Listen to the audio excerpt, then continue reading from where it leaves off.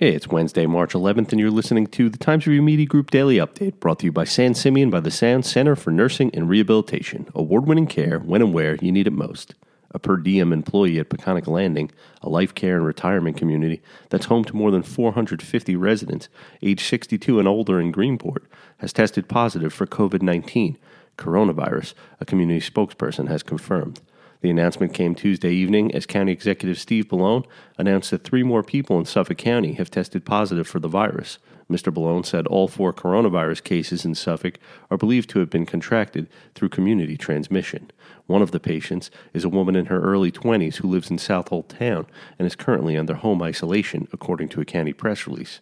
The others are a Town of Brookhaven man in his early 20s who is currently in isolation at Stony Brook University Medical Center, and a male in his 80s in isolation at St. Catherine's Hospital, the release states. The county said 11 more test results are currently pending, and 8 county residents are under mandatory quarantine. The Peconic Landing employee worked for about 4 hours after being exposed to the virus, according to a statement from Peconic Landing. In an interview, Robert Siren, president and CEO of Peconic Landing, said the shift was on Friday, March 6th. While he declined to further identify the individual, Mr. Siren said the employee is being treated at home.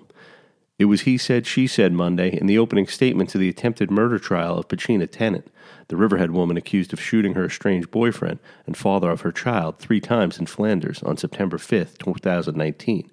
A prosecutor said Ms. Tennant threatened to kill Andrew Silas Mitchell because he wouldn't marry her before aiming a .38 caliber revolver at him and shooting him 2 times in the chest and once in the shoulder. The defense said in their opening statement that no such scenario occurred. He said the case is all about self-defense. He described the couple's relationship as toxic and at times abusive. The trial is ongoing.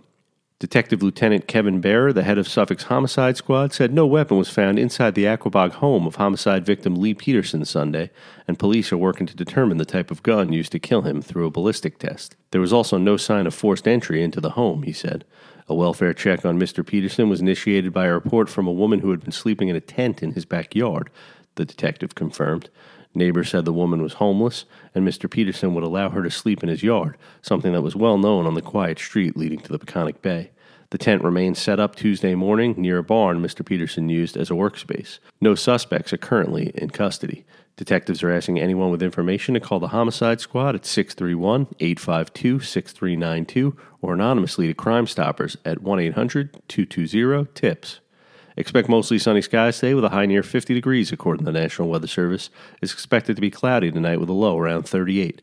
I'm Graham Parpan, and that's our update for Wednesday. Check back for more news throughout the day. Once again, today's report was brought to you by San Simeon by the Sound Center for Nursing and Rehabilitation. Award-winning care when and where you need it most.